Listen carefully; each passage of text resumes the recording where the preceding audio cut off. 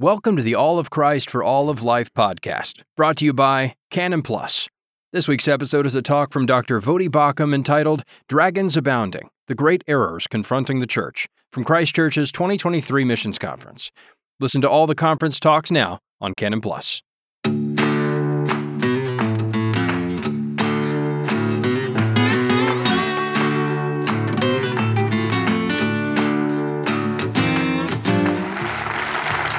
Well, good evening.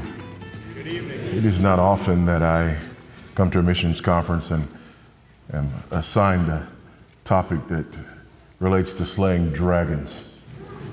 But I am excited to deal with this topic and these issues, these dragons that we face, these errors that we face. And what I want to do is I want to focus on a passage of scripture that really puts all of this in one place. There are a number of errors facing the church. And when we talk about missions and the threat to our mission, a lot of these errors sort of culminate in errors about manhood, womanhood, marriage, and the family. So many of them center there. So with that in mind, open your Bibles with me to Ephesians chapter 5. And we want to look at some familiar passages of Scripture, but look at them perhaps through a different lens.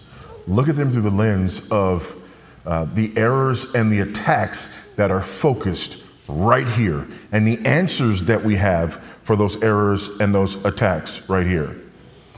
Also, I think it's very important for us to look at this in terms of missions, because oftentimes when we talk about missions, we talk about the establishment of the Lord's church, when we talk about advancing the Lord's church, especially when we talk about breaking new ground with the Lord's church. One of the things that we often fail to keep in mind is that when the gospel breaks forth in cultures, not only are we dealing with people coming to faith in Christ and perhaps leaving, other religions and finding Christianity, but inevitably, we talk about dealing with family structures in the midst of broken, sinful, pagan cultures that find this as foreign as the gospel. And so this is important ground to cover. As we go through here, we'll look at these places where the wars and the errors are found. We'll begin at verse 22. Wives, submit to your own husbands. We can just stop there. We can stop right there. We're already at war. We're already at war with our culture, right? I didn't even finish the whole verse, and we're already at war with our culture. Wives, submit to your own husbands. Let me just point out, right? Let me just make my point here. Number one, this verse, obviously, when we read this, we think about feminism, right? And feminism's war with the gospel, feminism's war with marriage. Great. But do we also consider the fact that in the modern neo-Marxist culture, where everything is seen through the lens of power relations and this oppressor-oppressed paradigm, that to the neo-Marxist, marriage is part of this oppressive paradigm. It is essentially the oppression of women, if you will. So there we have this issue of feminism, we have this issue of Marxism, but then we also have this issue of same-sex marriage right here, because we have wives, submit to your own husbands. Wives and husbands. A marriage is made up of wives and husband. A marriage is made up of a wife and a husband. Are you smelling what I'm stepping in? Here's another battleground. A husband is only a husband if the husband has a wife. And a wife is only a wife if the wife has a... So a wife can't have a wife. And a husband, watch this, can't have a husband. And them's fighting words today. They absolutely are. So we haven't even finished the first verse.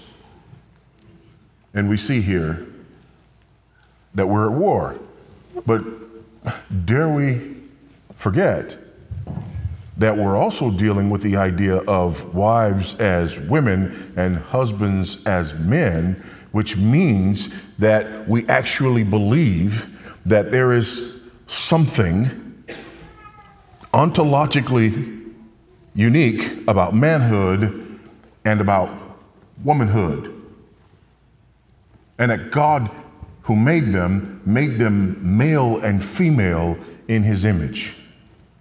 Again, another battleground. Okay? Before we even get out of verse 1.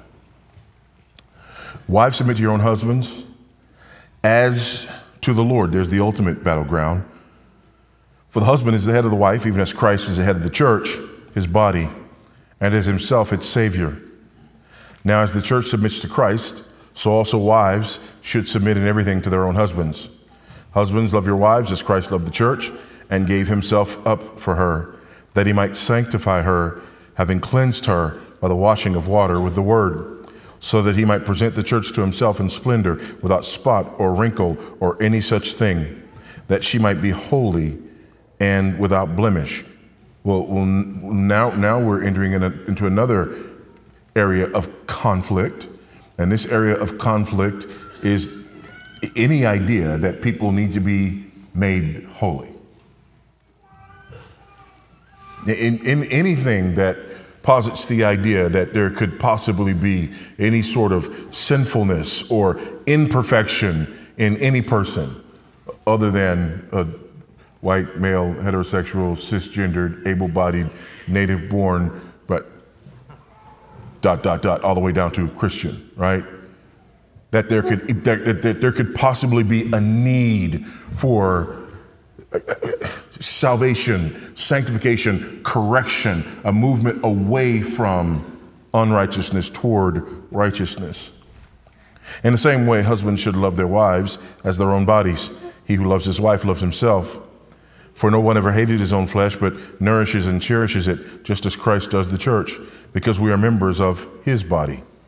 Therefore, a man shall leave his father and mother, wow, there are those binary terms again, and hold fast to his wife.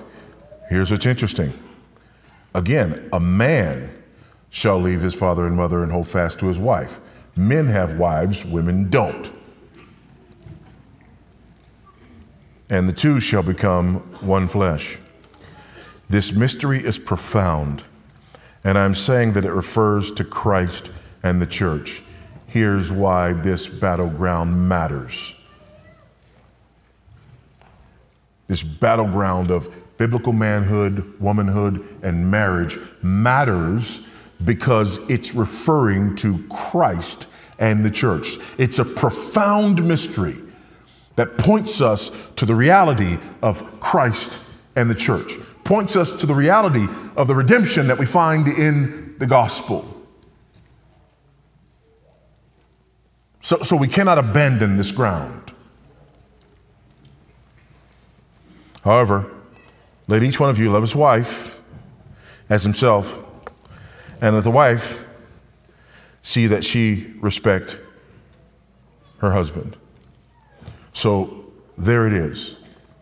And what I want to do in the time that I have allotted is to address these battles and to demonstrate how this text beautifully and clearly and unequivocally addresses these battles and why they're so incredibly important. Let's look at the first one. Wives, submit to your own husbands as to the Lord. It is clear here that the Bible teaches us that there is order within the context of marriage, that there is headship and submission within the context and the confines of marriage. And wives are called to submit themselves to their own husbands as to the Lord. This is not something that we ought ever to back away from, although many have backed away from it. And so we have a two-front war on this issue. Number one, we have a war with the culture at large that hates the patriarchy. Not patriarchy, the patriarchy. That's how the educated people refer to it. They hate the patriarchy because the patriarchy is evil. And so we have the world out there, we have the culture out there that hates the patriarchy. And so we have, women, for example, who decide that, because they hate the patriarchy, when they get married, they're not going to take their husband's name, right? I'm an independent woman. I don't take the name of that man. I'll keep my father's name instead. So that's...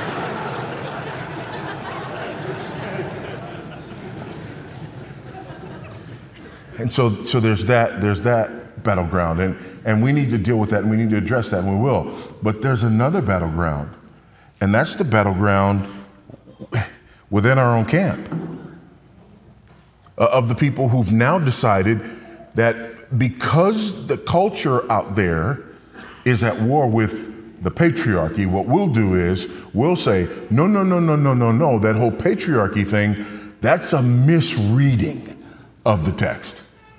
That's not biblical Christianity. That's fundamentalism, right? That's those people over there who hate women and who want to dominate women. That's not the way we see it in the Bible. They argue that basically this is male headship, the concept of male headship is a product of the fall. And because it's a product of the fall, that when we find ourselves in Christ, we no longer experience this kind of headship. Listen to the evangelical feminist view, and that's what they call themselves, not me, the evangelical feminist view of Genesis 3:16. Genesis 3:16, by the way, to the woman he said, I will surely multiply your pain in childbearing. In pain you shall bring desire shall be for your husband, and he shall rule over you. Listen to this from Ada Spencer in Beyond the Curse. Her curse now was to be ruled, perversely to long for her husband, and he to rule over her. She would want to be dominated by her husband, and he would submit to this desire. Hey, I don't write the mail, I just deliver it, right? She would want to be dominated by her husband, and he would submit to this desire. God does not command Adam to rule or govern his wife. Rather, the curse is Eve's. The ruling is a consequence of Eve's longing after the fall.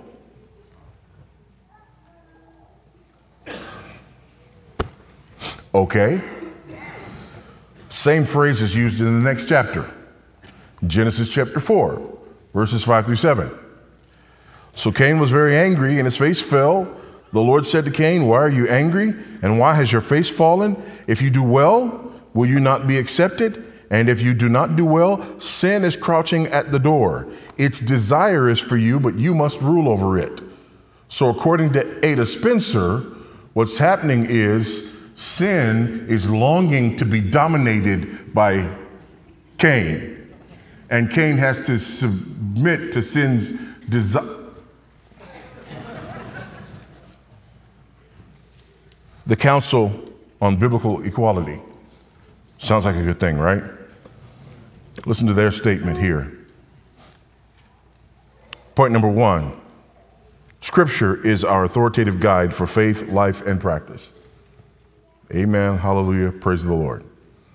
And I want to get my amen there because it's downhill from here.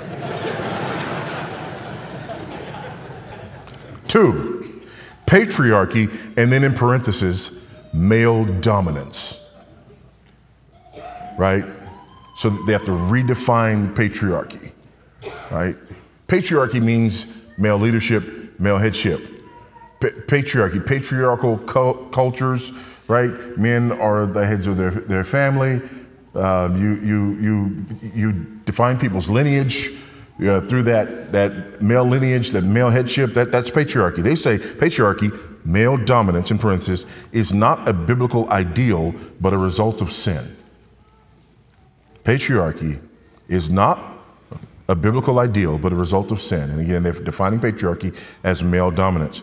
Patriarchy is an abuse of power, taking from females what God has given them, their dignity and freedom, their leadership, and even their lives. How about that? Listen to this from the United Nations. The family is an institution that has historically been a stronghold of patriarchy and embodied men's social power and domination over women. Patriarchy, in its wider definition, means the manifestation and institutionalization of male dominance over women and children in the family, and the extension of male dominance over women in society in general. That's how they're defining patriarchy. And so evangelical feminists are right along with, the UN and liberal, institutions and everyone else in redefining this idea of patriarchy, redefining this idea of male headship as this sinful thing. And their argument is that headship is something that comes as the result of the fall. And now that we are in Christ, that curse has been reversed. That's the argument. Right?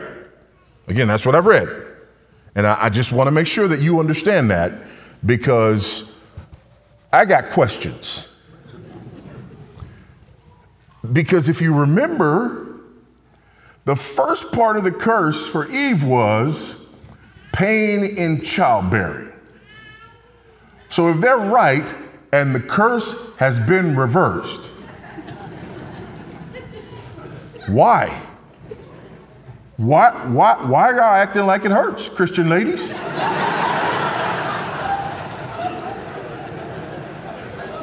We should be able to find out who's really saved in the maternity ward, right?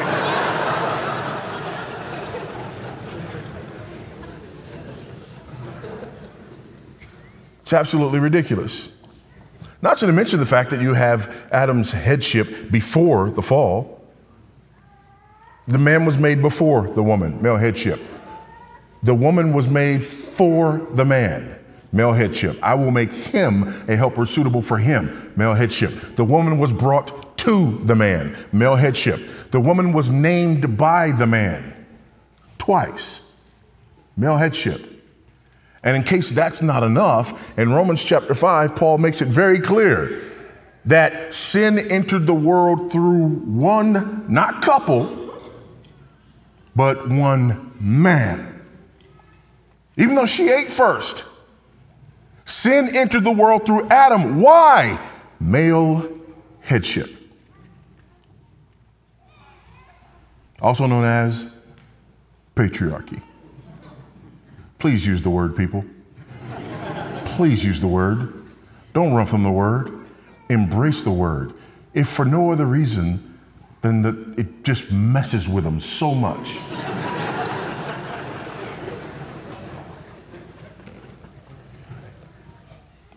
There's another way that people try to get around it. The evangelical feminists also try to make a more sophisticated argument here from the text. It goes something like this.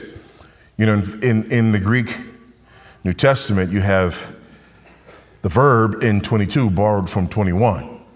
And so in 22, you just read wives to your own husbands. right? The submission is inferred from verse 21. And that's really important because in verse 21 of Ephesians 5, it says, submitting to one another out of reverence for Christ. So their argument is that based on that what you have is mutual submission in the New Testament. Again, and this error is, it's everywhere. Again, not everywhere, everywhere. That's beyond everywhere, okay? It's everywhere. People, yeah, verse 21, you got mutual submission. So God calls us to mutual submission.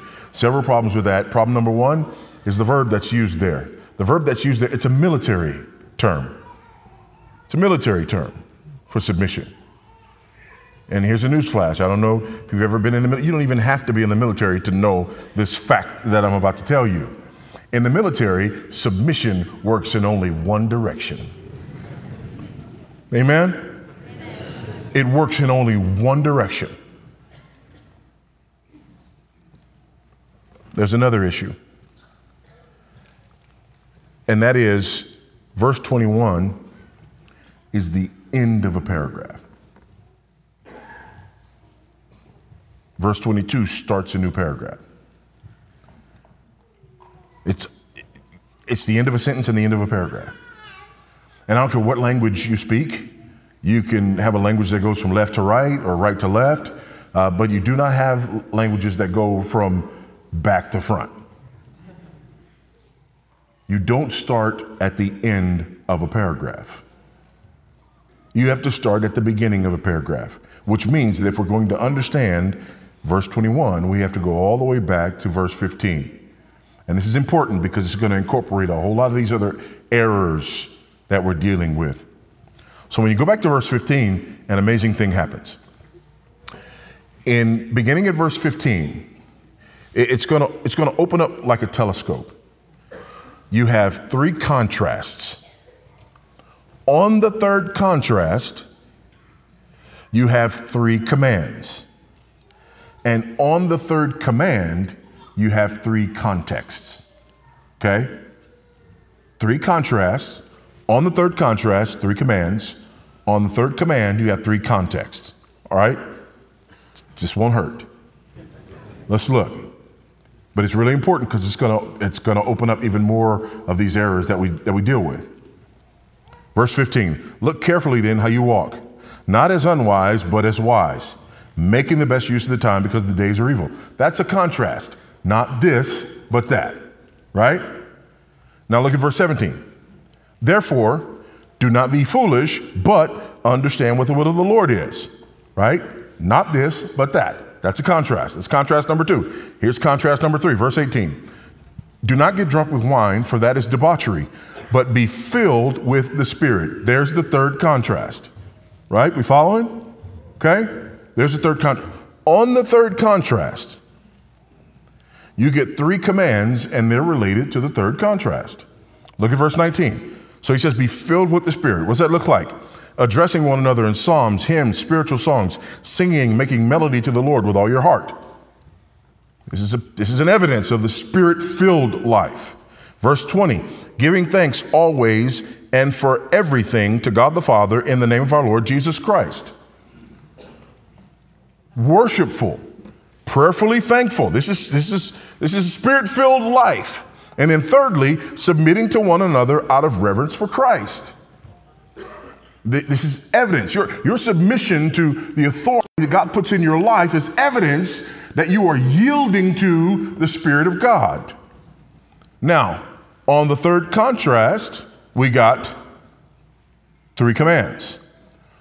On the third command, we get three contexts. Watch this. 5:22. Wives, submit to your own husbands as to the Lord. 6:1. Children, obey your parents in the Lord, for this is right. 6:5. Slaves, obey your earthly masters with fear and trembling, with a sincere heart, as you would Christ. 5:21 is not the umbrella for 5:22. It's the umbrella for 5:22 all the way down through 6:9.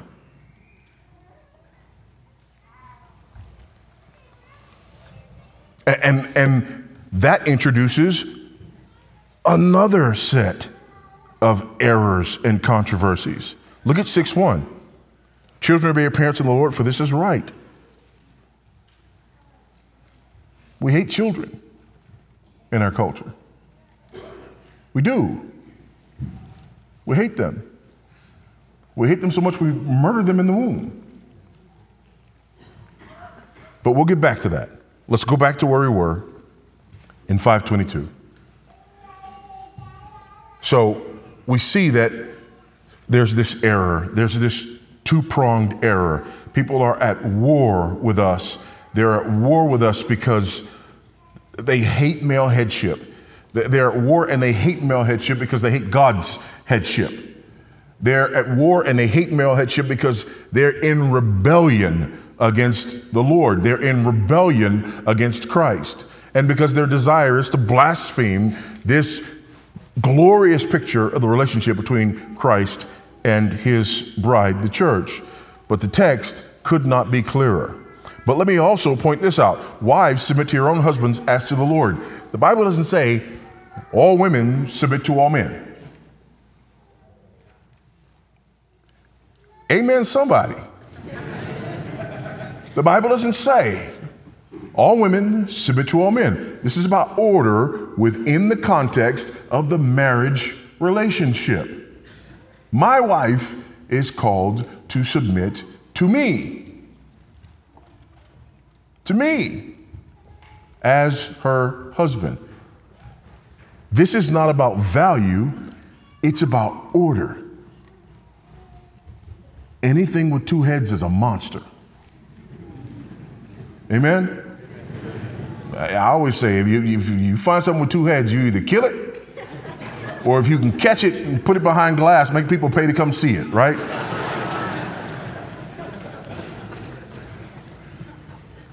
This is about order, not value. Again, since he uses this military term, I think it's appropriate to use a military illustration here. If you have two people in a unit, in a military unit, and one of them is an enlisted man. He's a sergeant, and he's been there for 10 years.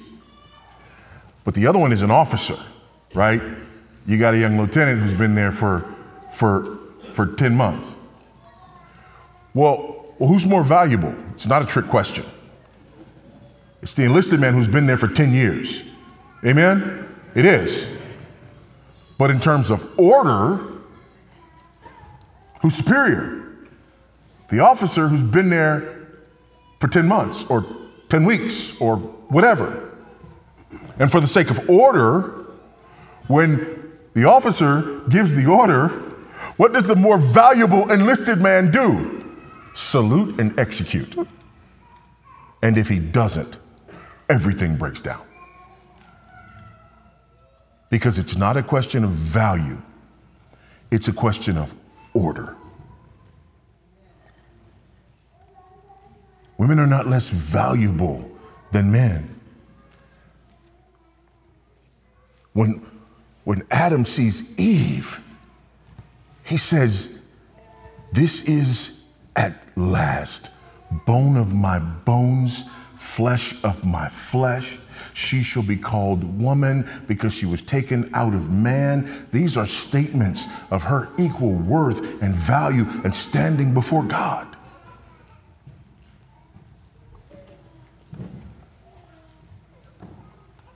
It's incredibly ironic that cultures impacted by biblical Christianity are the places in the world with the freest, safest, most protected and cherished women on earth. It's also the place where the women complain the most about the patriarchy. In the words of that theologian Forrest Gump, that's all I have to say about that. It's not about value, it's about order. And then it says, wives, submit to your own husbands as to the Lord. Wives aren't called to submit to their husbands because their husbands deserve it, have earned it, or are worthy of it, but in spite of the fact that we'll never deserve it, we'll never earn it, and we'll never be worthy of it. Because this is about submission to the Lord. Because remember, there is this glorious imagery of the relationship between Christ and his bride, the church. The husband is the head of the wife, even as Christ is the head of the church, his body, and is himself its Savior. Now as the church submits to Christ, so also wives should submit in everything to their husbands. So there's that issue. And we are confronting great error here on this issue. This issue of biblical womanhood and the true worth and value of women. And I think what we're also seeing is we're seeing the monstrous results of a culture that no longer views women as the weaker vessel to be protected. Which is why you have Aaliyah Thomas, who was able to swim for the men's team at Penn for 3 years, right? And then declare that he's no longer a man, but a woman, and then all of a sudden go from middle of the pack to a national champion and take the crown away from an actual woman, and then to literally add insult to injury, be proclaimed by some as a woman of the year.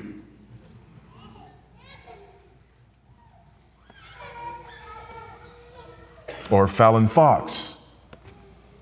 This is a while back, but Fallon Fox was an MMA fighter.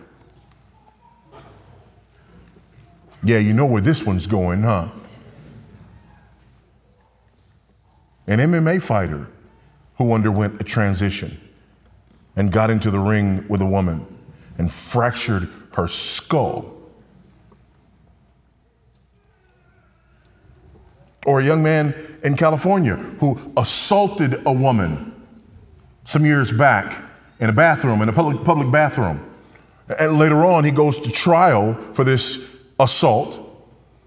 And when he goes to trial for this assault, he decides that suddenly he's going to transition and he's going to identify as a woman. Why is this important? Because the assault happened when he was 17. His conviction happened when he was 23. Because he was 17 when the assault happened, he went into a juvenile facility, and because he identified as a woman, this 23-year-old man went into a juvenile female facility. This is what we do. In the name of equality for women, we brutalize them rather than protect them.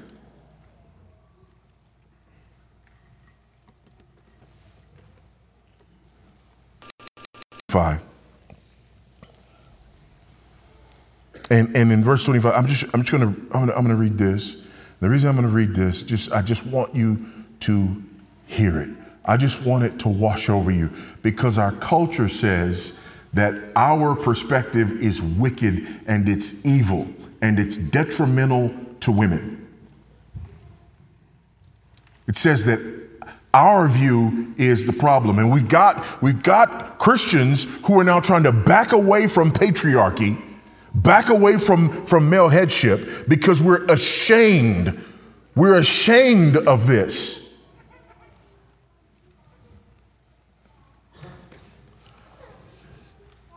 Husbands, love your wives.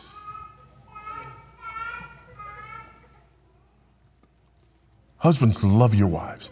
We could stop right there, say amen and sing a hymn, and already be better than the world. Amen? Because the world's not saying that. The world's not saying, you know what? Men, love your wives.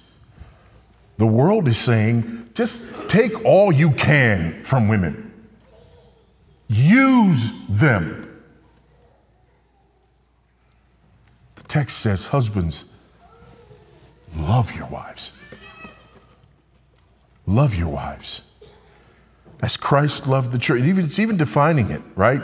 Because we don't even know what that is. Okay? We've succumbed to these Greco-Roman myths of even what love is. So the text is going to clarify that. Husbands, love your wives. He doesn't say you have to have, these whatever.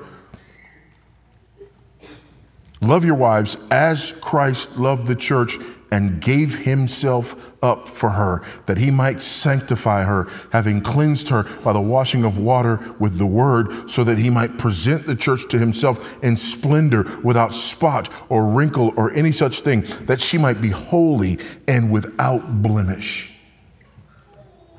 In the same way, like this is how husbands should love their wives as their own bodies. He who loves his wife loves himself. She's not just mine, she's me. For no one ever hated his own flesh, but nourishes and cherishes it, just as Christ does the church, because we are members of his body. That's what the world says is hatred toward women. Offensive domination and abuse of women. And if it is, then that means Christ is an abuser of his bride, the church. That's what they're saying. Why am I making that argument? Verse 31. Therefore, a man shall leave his father and mother, hold fast to his wife, and the two shall become one flesh. This mystery is profound, and I'm saying that it refers to Christ and the church. So if this is a picture of evil, wicked patriarchy, then the gospel is a picture of wicked, evil patriarchy. And we have blasphemed Christ's love for his bride, the church. That's why we can't give this ground. That's why this matters.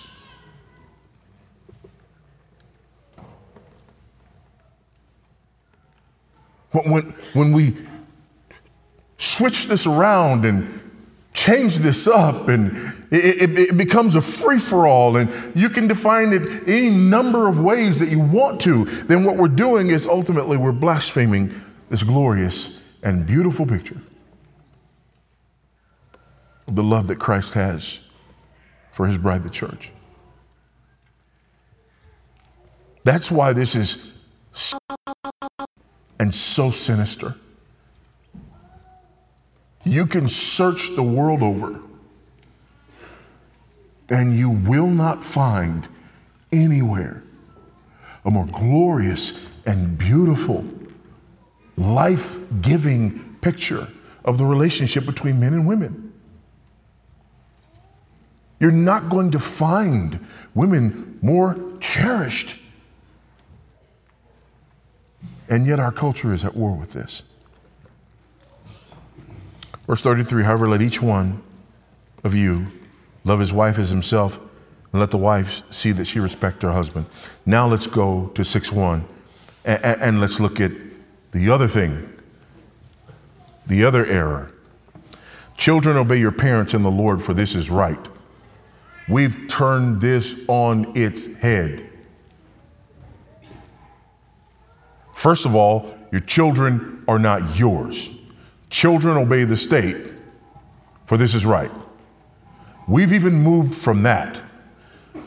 Children, obey your feelings, for this is right. And then on top of that, we say, parents, obey your children's feelings, for this is right.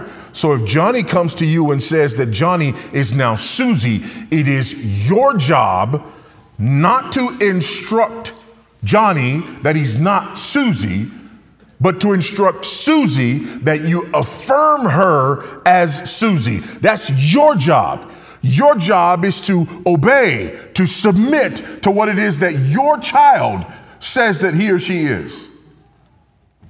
Sounds like the same twisted logic of the evangelical feminists. And it is. Parents, not only do you no longer have the duty and obligation, but it's being argued that you don't have the right to lead your children in this regard or in many others. In fact, it is seen as an act of abuse to do so.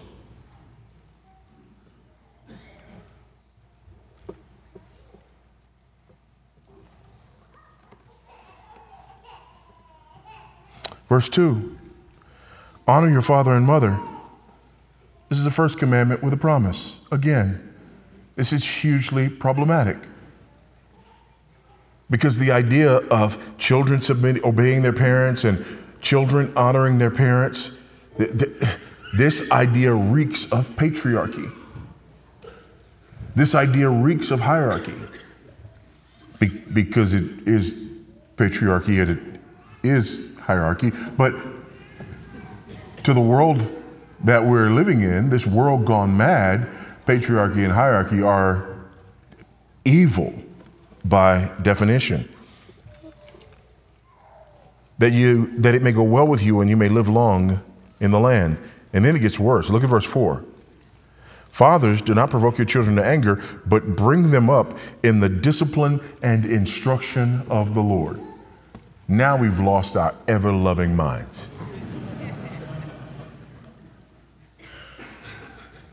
Teach your children what to believe and teach your children how to behave. Essentially, that's what's said here.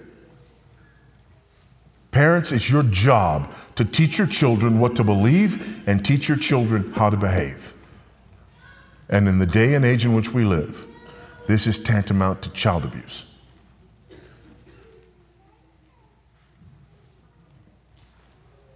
In the day and age in which we live, our job is to listen to our children and follow their instructions. Even if it leads them all the way to hell. And the only thing that you can do to be condemned in this regard is to tell them that the hell that they're headed for is hell.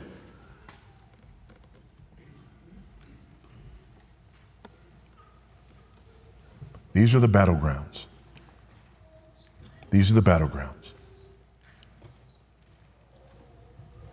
This is where the war is being fought. These are errors that are actually creeping in. And we have people who name the name of Christ who are beginning to parrot these things and who are beginning to condemn those who call it out, who say that there's just two sexes, there's just two genders, who say that marriage is between one man and one woman. A husband can't have a husband, a wife can't have a wife. Who say that one of the defining characteristics of marriage is the potential for the union to produce children.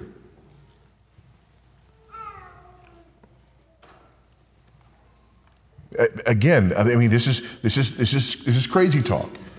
And people try to make ridiculous arguments. Say, well, you want to argue, male-female marriage because, of the potential for reproduction. But, what about couples who are beyond reproduction? No. What we're arguing is not that every marriage is going to produce children. We know that that's not always the case.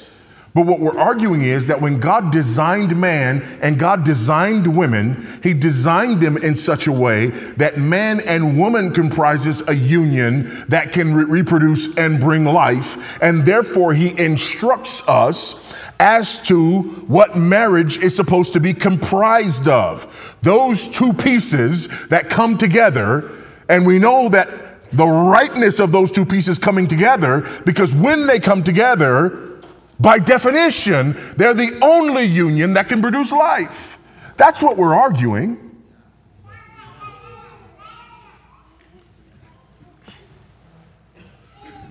And again, it's a war zone.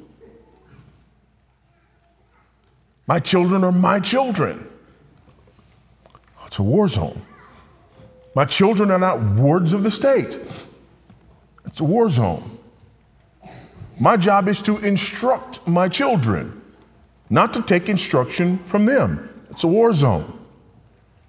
If Johnny tells me that he's Susie, I'm going to tell Johnny, no, actually, you're not. You're Johnny. Listen, I have more tolerance. And I do have some tolerance. Contrary to all the rumors, right? I do have tolerance. And I do want people to like me. I get that one too. I'm not a sociopath. I do want people to like me. If they don't, it's okay. But I do want people to like me. But I have more tolerance if Johnny comes to me and says, I'm Batman.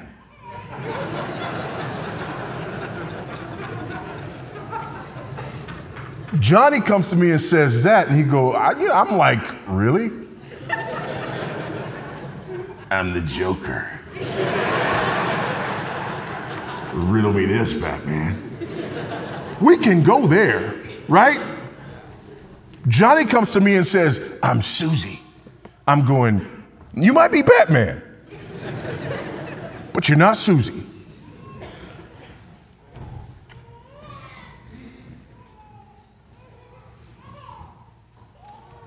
And it would be as ridiculous for me to follow through on the Johnny, you're really Susie.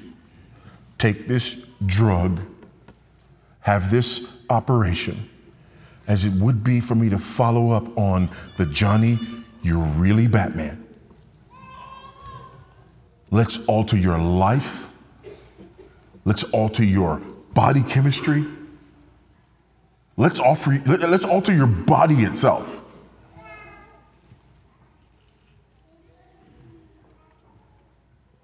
And then let's make everyone else around you be in on it or be condemned.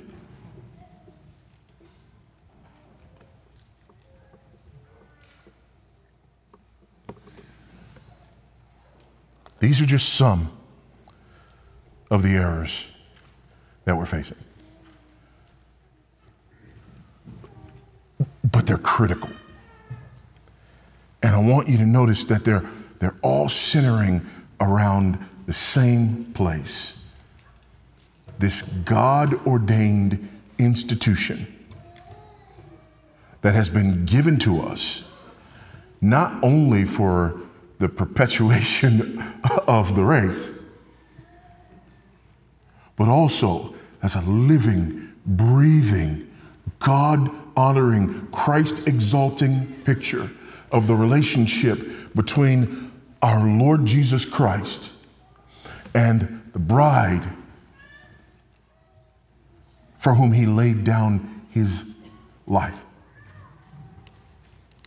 The bride for whom he lived a perfect, sinless life in her place and in her stead. The bride on whom he imputed his righteousness. The bride whose sinfulness he took upon himself, whose penalty he took upon himself on the cross.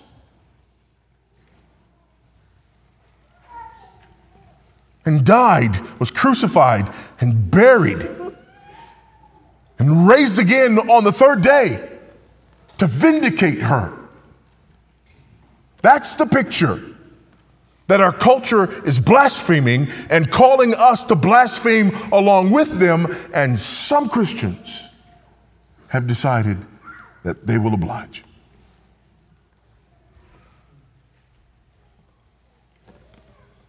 It's a bridge too far. We have a beautiful, glorious truth. Let us proclaim it faithfully. Let us live it faithfully. Let us defend it faithfully. For our Savior's sake and for the sake of generations to come. Let's pray. Father, we thank you and praise you for your goodness and your kindness and your mercy toward us. We recognize that we are in the midst of a pitched battle. But this battle is essentially not ours. The world is not at war with us, it's at war with you. And it is only because we're yours that they war against us. Grant by your grace that we might be faithful. Grant by your grace that we might be bold and courageous. Grant by your grace that we might be a glorious, beautiful, winsome picture, even in the midst of our great opposition. For we pray these things and ask these things in Christ's name and for his sake. Amen.